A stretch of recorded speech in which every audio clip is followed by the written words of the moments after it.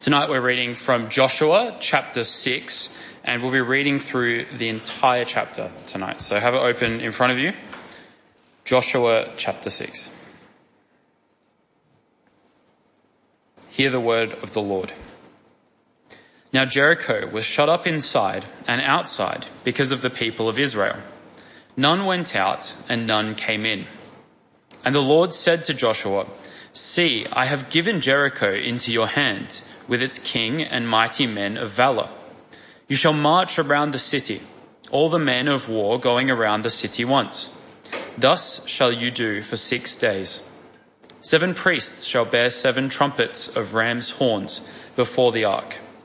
On the 7th day you shall march around the city 7 times, and the priests shall blow the trumpets. And when they make a long blast with the ram's horn, when you hear the sound of the trumpet, then all the people shall shout with a great shout, and the wall of the city will fall down flat, and the people shall go up, everyone straight before him." So Joshua the son of Nun called the priests and said to them, "Take up the ark of the covenant, and let 7 priests bear 7 trumpets of ram's horns before the ark of the Lord." And he said to the people, "Go forward, march around the city, and let the armed men pass on before the ark of the Lord." And just as Joshua had commanded the people, the 7 priests bearing the 7 trumpets of ram's horns before the Lord went forward, blowing the trumpets, with the ark of the covenant of the Lord following them.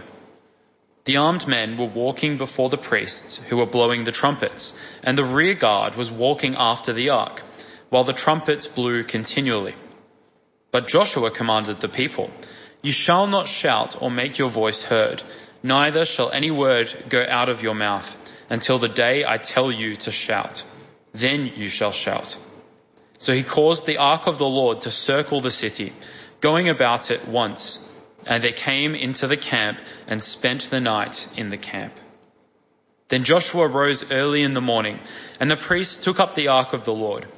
And the 7 priests bearing the 7 trumpets of ram's horns before the ark of the Lord walked on, and they blew the trumpets continually. And the armed men were walking before them, and the rear guard was walking after the ark of the Lord, while the trumpets blew continually. And the 2nd day they marched around the city once, and returned into the camp. So they did for 6 days. On the 7th day they rose early at the dawn of the day, and marched around the city in the same manner 7 times. It was only on that day that they marched around the city 7 times. And at the 7th time, when the priests had blown the trumpets, Joshua said to the people, "Shout, for the Lord has given you the city, and the city and all that is within it shall be devoted to the Lord for destruction.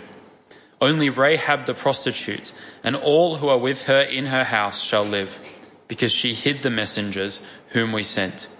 But you, keep yourselves from the things devoted to destruction, lest when you have devoted them, you take any of the devoted things and make the camp of Israel a thing for destruction and bring trouble upon it. But all silver and gold and every vessel of bronze and iron are holy to the Lord. They shall go into the treasury of the Lord." So the people shouted, and the trumpets were blown.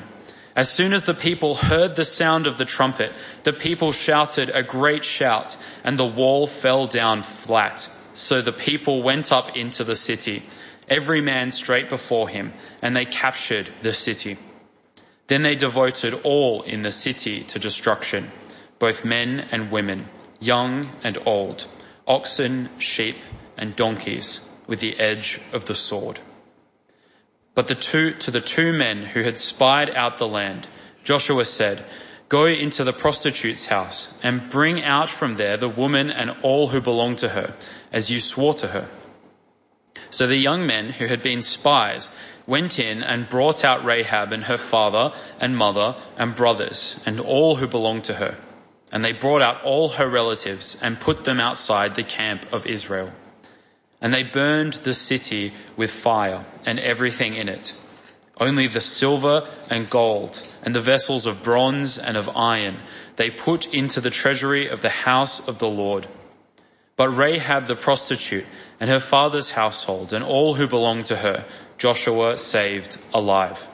And she has lived in Israel to this day, because she hid the messengers whom Joshua sent to spy out Jericho.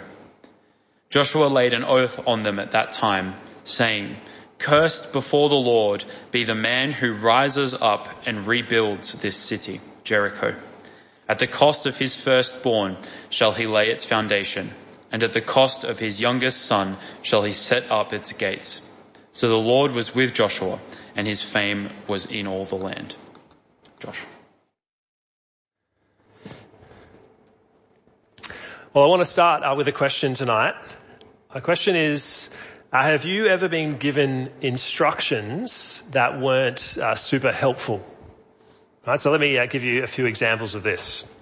So here's the first one behind me. I hope you can see that's someone's put on Twitter a picture of two youngish folks, and the headline says, "How I retired at 38 and how you can too."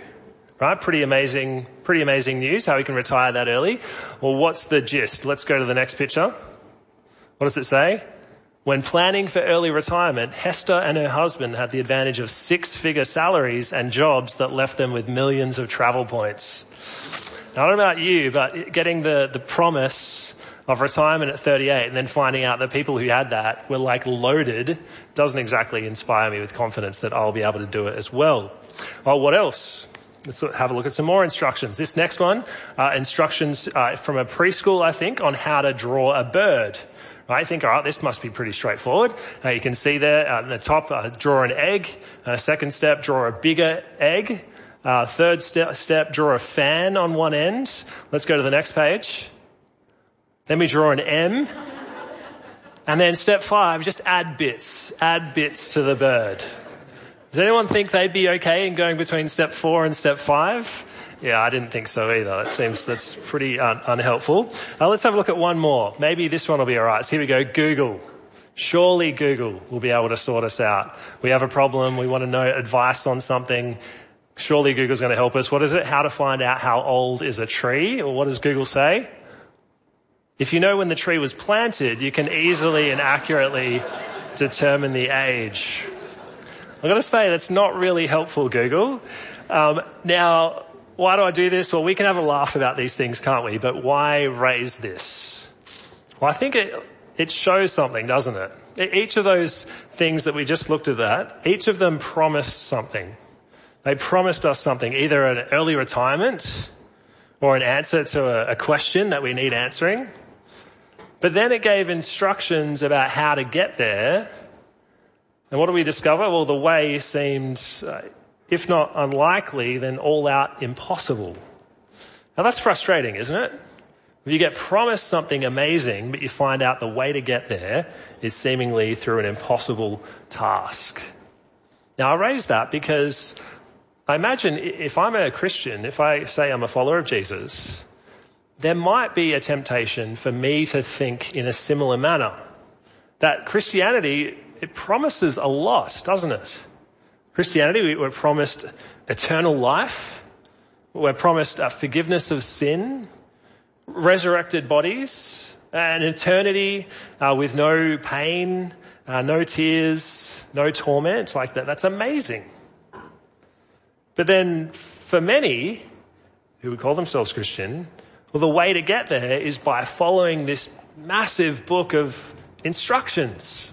Look at it all. I've got to follow all of this. Right? If you thought those instructions were tricky, well, wait until you see what's in here. Now, we've been going through the book of Joshua in the PM service for the past few weeks. And at the start of the book, the very first chapter, God actually says something like this to Joshua. Okay, here's what he said back in chapter 1, verse 7. Okay, God said, "Only be strong and very courageous, being careful to do according to all the law that Moses my servant commanded.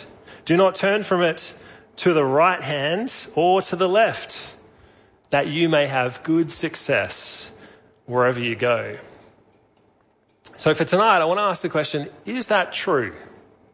Is this instruction manual, so to speak, Is this something that's actually unachievable, like those earlier examples? Are we doomed to failure if we're Christians? Are we doomed to failure and frustration? Or is something else going on? Well, in tonight's passage in Joshua chapter 6, we're going to have a look and see another set of seemingly impossible or unachievable instructions. And as we look at it, I hope we'll get a chance to answer this question together. Okay, so that's Joshua chapter 6, the Battle of Jericho. Let's make our way through it together. Now, Jericho is the very first city that the people of God encounter when they finally get inside the promised land, which if you've been with us, you will have heard. Now it sits in a strategic position, the city of Jericho. It's kind of like at the gateway point to the rest of the promised land. So once they get this one, the path is clear to take the rest of it as well. But what do they find? Well, right from the very start, when they get to Jericho, they discover just how difficult a task this is going to be to try and take it. Okay, this city is sealed shut, we read. Worse than that jar that's been sitting in your fridge for ages and just simply will not open. Right, we're told right there in verse 1, none went out and none came in. But it's not just that. We're also told in the next verse, as God speaks to Joshua, we're told that this city is filled with mighty men of valor. And that means it's not your typical city, not a city filled with people of all different sorts. It's actually a city that's filled with soldiers, experienced, battle-hardened, fighting men.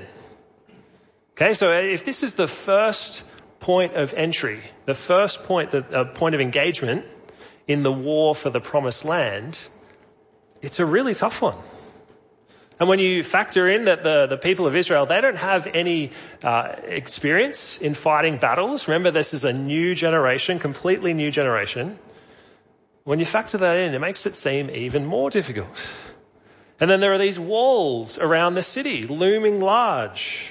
They must seem massive to the Israelites. And so we come away, just these opening couple of verses, they've got this first city that they're meant to take down. It looks like it's going to be really, really tough. Except that God immediately encourages his people to see something else. Okay, have a look at verse 2. Okay, here's what it says. And the Lord said to Joshua, see, I have given Jericho into your hand with its king and mighty men of valor.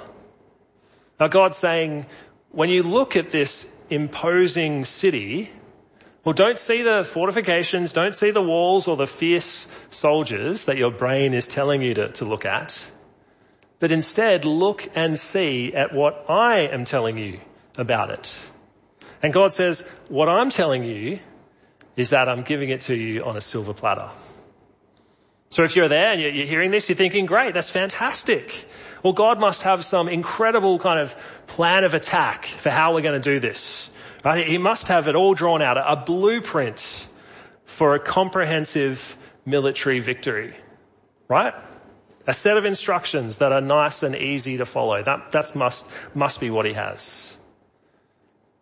But no. The battle plan actually doesn't look like any of that. Okay, instead, God says this. Have a read with me of verse 3 to 5. Here's what God says to Joshua. You shall march around the city, all the men of war going around the city once. Thus you shall do for 6 days. 7 priests shall bear 7 trumpets of ram's horns before the ark. On the 7th day, you shall march around the city 7 times.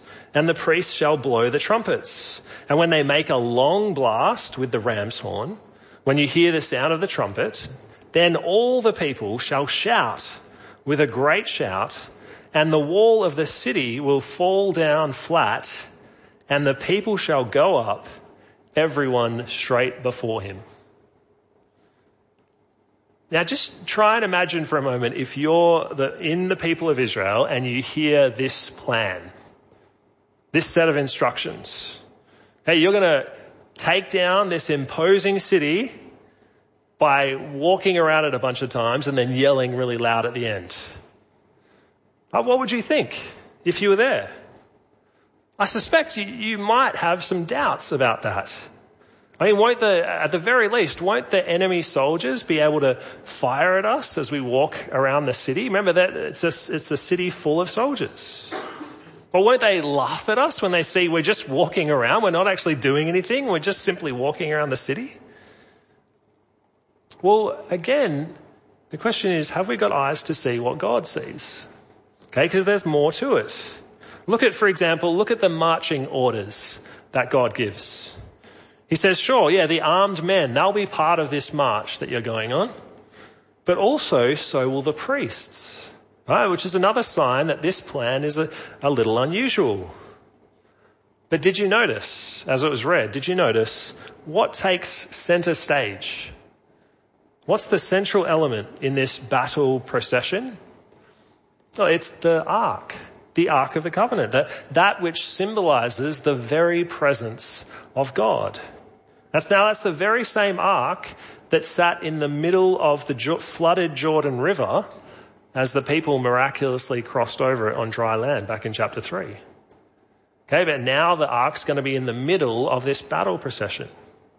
So as we read that, that's meant to send alarm bells going off in our heads. Something similar is happening here.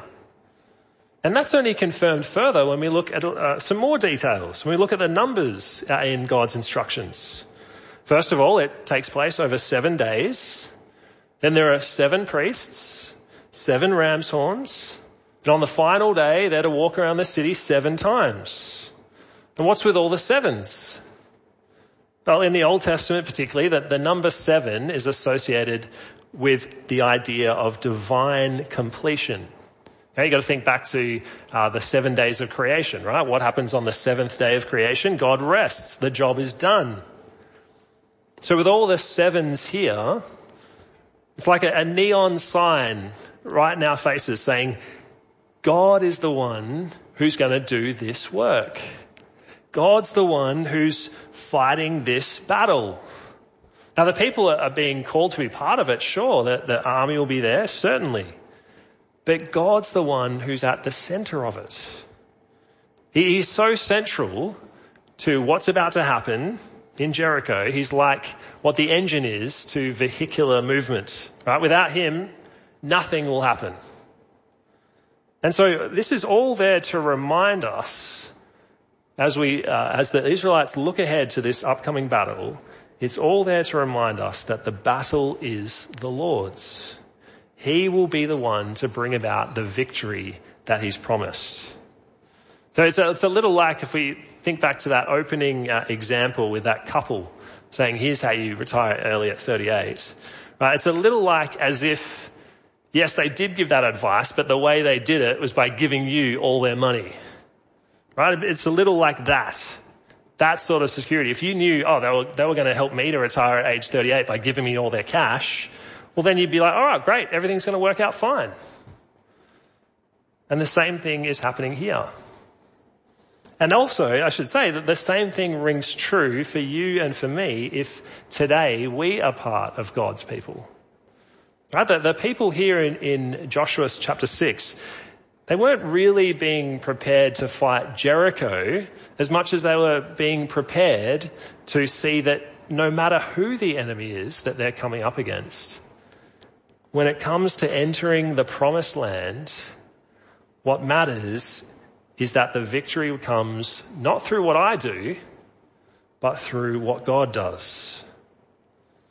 If I'm going to enter eternity with God, it's only going to come about because he will say, I have given it into your hands. Okay, it's a little like a bank check. I know checks aren't as used as they once were, but I assume most of you will know what a check is. If you've ever received one of these, you'll know that it's effectively a present promise of a future reward. Right? The person who gives you the check is promising now that they will give you the amount on the check in the future whenever you decide to cash it. And the beautiful thing about a check is that it's secure. It's a firm promise. Why? Because the bank guarantees the money.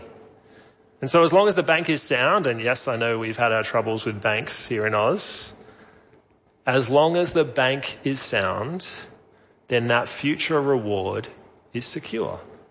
You don't have to worry about whether the money is going to come or not. It's going to be there. And the same thing's happening here. For you and I, if we are under Christ, we are secure. I know we might not have experienced the fullness of the victory that God has provided for us through Jesus, but just like Joshua, just like the people here, we can take God's promise to the bank. Doesn't matter how difficult it might seem for us. It doesn't matter as we look ahead how difficult things might be in our eyes.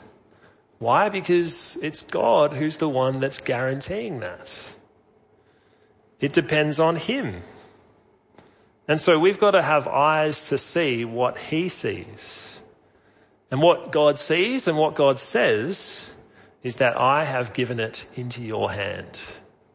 Right? I have given you access into the promised land, the eternal promised land, the one that he achieves for us through Christ. And that's what makes it a secure promise, not what I do.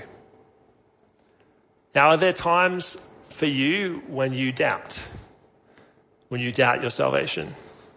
Are there moments where you think you haven't done enough in order to be right with God? Or do you worry maybe that your sin is too great, that God couldn't love you with the amount of sin that you're committing? Are you worried that when you stand before him, he will say, away from me? Well, the message of Joshua 6, this early part of it, is that if you're part of God's people, that will not happen.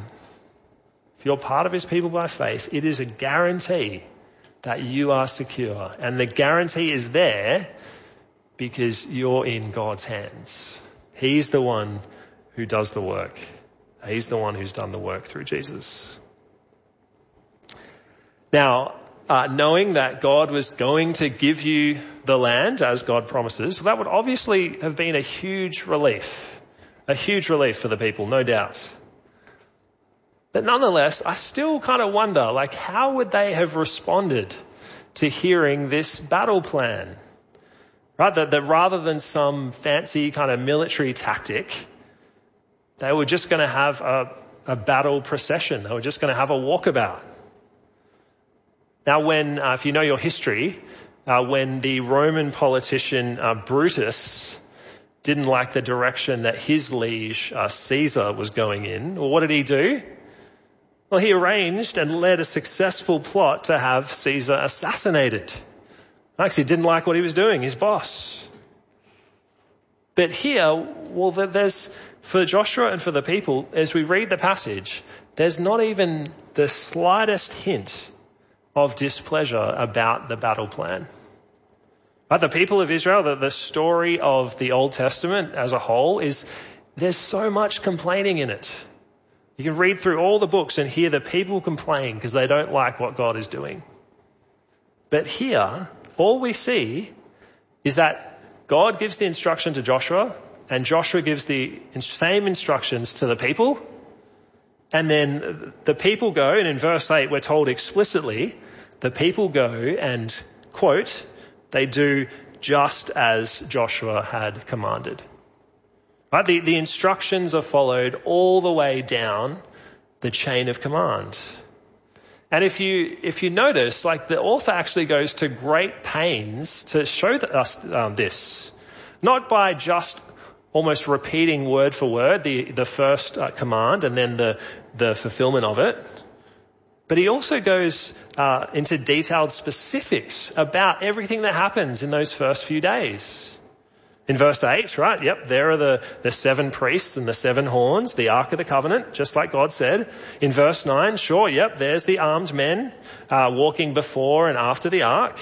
And in verse 10, Joshua drives it home even further by making it even more explicit when he says, hey, make sure you don't shout until the right moment. Don't shout beforehand. Make sure you shout at the very right moment. And then in verse 11, Well, we get them what? We get them doing those instructions, following those instructions to a T.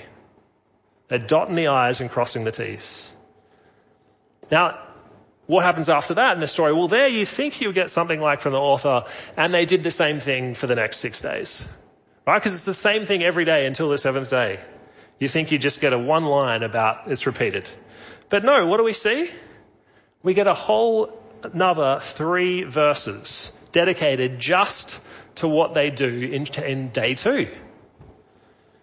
Now, I don't know about you, but if you were writing an epic battle, right, if you wanted to write about a battle scene, you think that what you'd want to do is spend most of your time writing about the battle part, the fighting part, the exciting part, right? Not the lead up to the battle. So for an example, think of the Battle of Helm's Deep in the movie The Lord of the Rings, The Two Towers. Right, now I went and did a bit of research about this throughout the week. This is a 3-hour movie. That's not the extended version, even longer. 3-hour movie, and the battle portion, the bit you see behind me, that goes for a bit over 30 minutes. Now sure, there are other kind of stories interweaved, other plot lines interweaved with that, but it goes for about 30 minutes. Right, and it starts with the 2 armies facing each other. They're just looking at each other. Right, before the action actually takes place. But then very quickly the fighting is underway, and the vast majority of that 30-minute block, the vast majority of it is the fighting, right? The exciting bit. That's the bit we all want to see. That's the bit we want to get involved in. But the writer here, the writer of Joshua, the author of Joshua seems singularly uninterested in the actual fighting, the battle proper. In the whole passage, just 2 verses, just under 2 verses are dedicated to the actual fighting part. That's a little bit later on. The vast majority of it is all the lead up.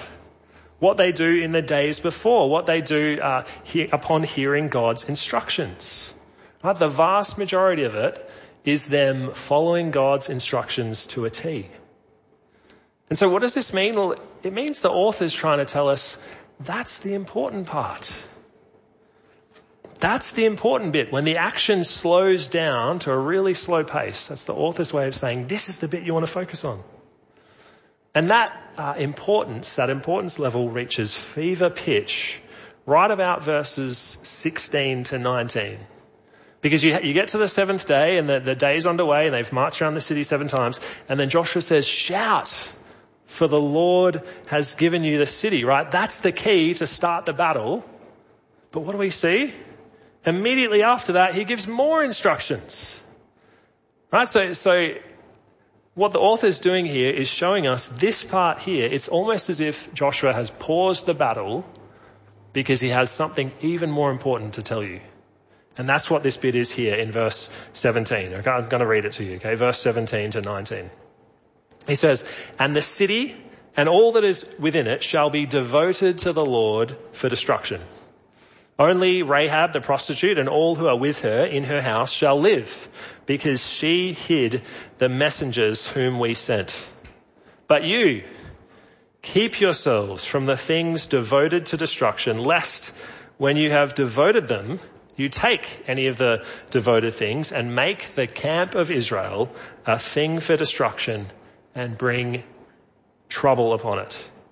But all silver and gold and every vessel of bronze and iron are holy to the Lord. They shall go into the treasury of the Lord. And what this tells us is that when it comes to God's battle plan, there are really only 2 ways to respond to it. You either reject what he says, and then you face God's judgment, destruction, or you trust him and what he says and do what he says and receive his gracious salvation.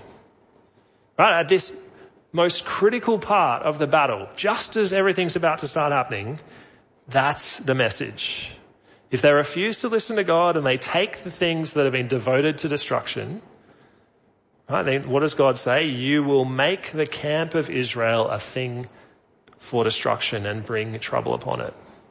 You disobey him, you get destroyed. On the flip side, if you trust him and his plan and you follow it, you carry out your duty, so to speak, you'll win. Right? You'll receive the victory that God delivers. And so what do? Well, you read the rest of the story in chapter 6. They do exactly as God said to Joshua and exactly as Joshua reported to them. And the battle is a cinch. Right? Just 2 verses. It's all over in a second.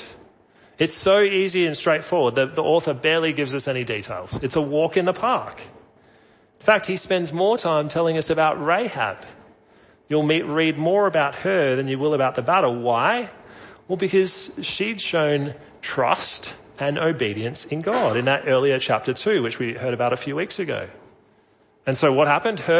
She and her whole family are saved. They receive that salvation that God's promised. And so as we kind of bring things to a close, well, the message for you and I today couldn't be more straightforward. If you want to be part of God's people, or if you are already part of God's family, well, the message is that the most important thing that you can do is to commit to trusting in God's plan and obeying his word to a T. Now, what plan is that? Well, we've already discussed it, right? God's plan for victory. God's plan for ultimate victory over the great powers in this world. I'm not talking about America, China, Russia, but no, sin, death, and the devil. That's the big battle that had to be won if there was any hope for you and I to be able to enter God's eternal promised land. And like we said earlier, if you know the story, the full story of the Bible, you know that it has already been won, that battle. Even though we haven't seen the full results of it yet, even though we're still waiting for that future reward. In Jesus' death, in what he has done, my sin is paid for. It's wiped away. In Jesus' resurrection, my life is guaranteed. Death no longer holds sway over me. And in Jesus being raised to rule at God's right hand, well, it shows me the devil no longer has power over those who are part of his family. All that has happened. All that is guaranteed. And so what does that leave us with? Well, now the call for you and I, as we look forward, as we join the battle procession, so to speak, as we look forward to what God's doing, now the call is to believe in what God has done and to obey him as a result. Just like the people here believed that God would bring victory and followed his instructions to the T as a result. Now, they're not the reason that we get into the promised land. Let's make that clear. The reason we get into the promised land is because of what God has done. All we're doing is responding. And so what will that look like? What will it look like to respond to what God's done? Well, let's turn together. If you've got your Bible, let's turn to Ephesians chapter 6, the passage that Craig read for us a bit earlier. So Ephesians chapter 6. I'm going to read a few verses starting at verse 10.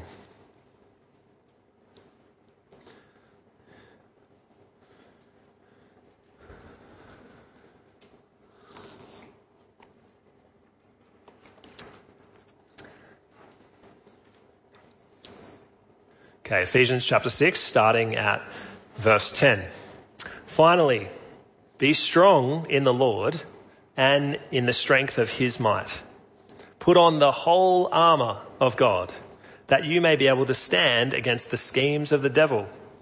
For we do not wrestle against flesh and blood, but against the rulers, against the authorities, against the cosmic powers over this present darkness, against the spiritual forces of evil in the heavenly places. Therefore, take up the whole armour of God, that you may be able to withstand in the evil day, and having done all, to stand firm. Now notice what Paul's writing here, thousands of years later, is effectively the same message the Israelites received, okay, in 2 ways. Firstly, Paul's saying, trust God. What did he say? He said, be strong in the Lord. and in the strength of his might. Not my might, not my strength, but in God's. Trust in what Jesus has done, not in what I do. I'm going to be strong enough to make it to the promised land, the eternal home that God's promised us. If I'm going to do that, it's only going to be because Jesus was strong enough to get me there. I've got to rest in what he has done. So the question is, well, do I really believe that? Do I really live that reality? Or do I just kind of have a label of Christian, but underneath I'm relying on me. I'm thinking that it's up to me to make myself worthy before God. And the second way I think this is similar is the response that it's calling for. Right? Paul's saying, he's effectively saying, follow God's instructions to a T. How does he say it? Well, he says, put on the whole armor of God. Right now, we're not called to kind of go off and knock down a city somewhere. No, like he said, this is a spiritual battle that we're engaged in. And so if I'm to be prepared for that reality, I've got to have the whole armor of God. I've got to do all that God says.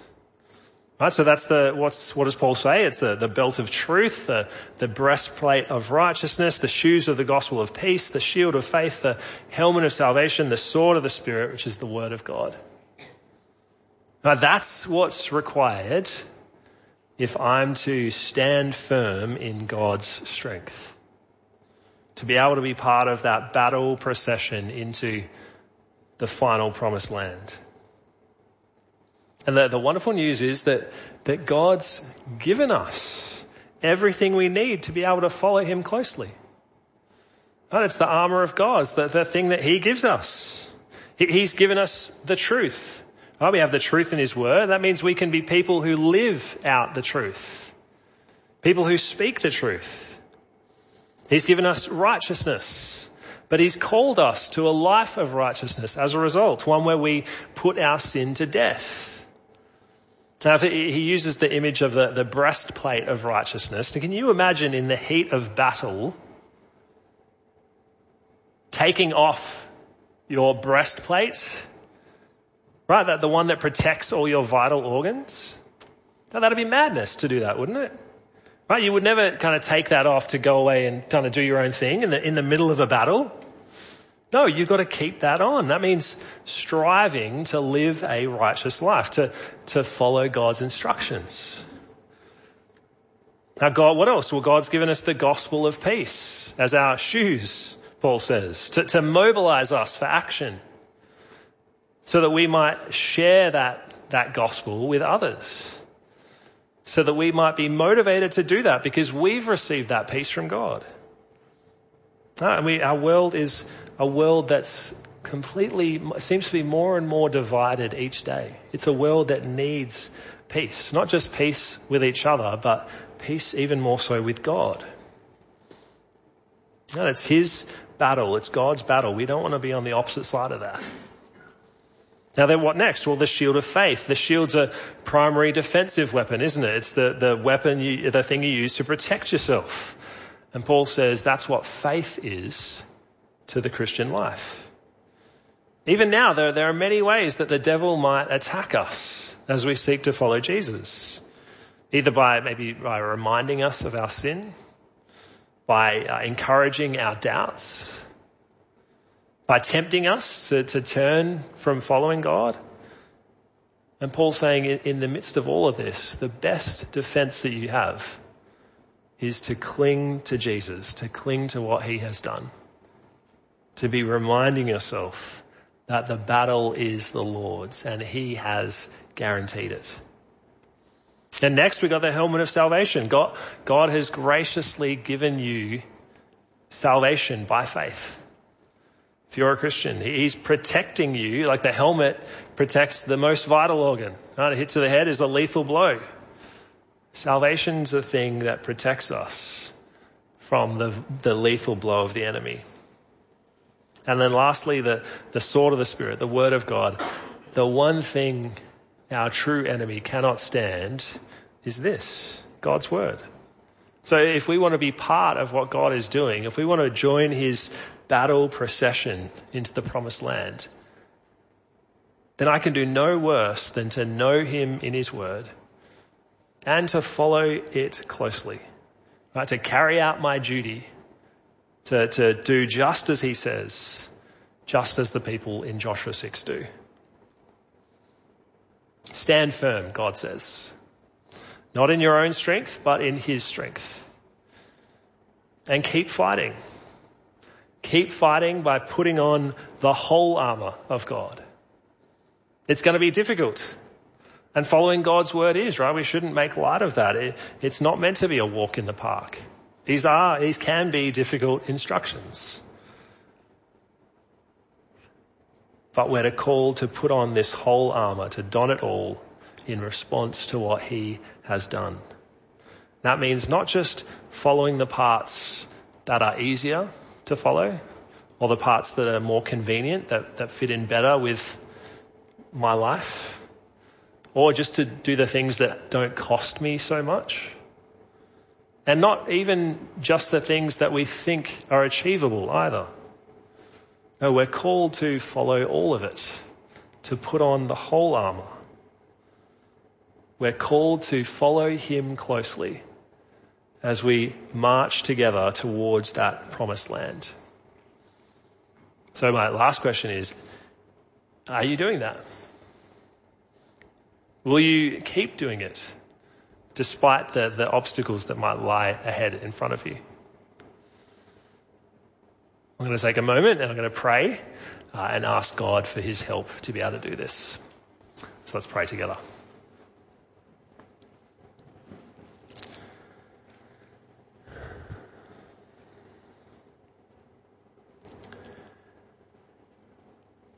Father in heaven, it is a wonder and a joy to know that the battle belongs to you. To know that despite the evil that might be in this world, despite the way the devil might seek to turn us from you, we can know through your word, we can know that the battle belongs to you, that you have guaranteed victory, and you've shown us that through what the Lord Jesus has done. Father, as we reflect on this, as we hear this, would you help us to be like the people we read about here in this chapter of Joshua? Would you help us to be people who respond to what you have done by following you closely? By doing what you say, even when it's difficult, by doing what you say, even when it seems unachievable or unlikely. Help us to be people who obey your instructions to a T. We pray for your help with this in Jesus' name. Amen.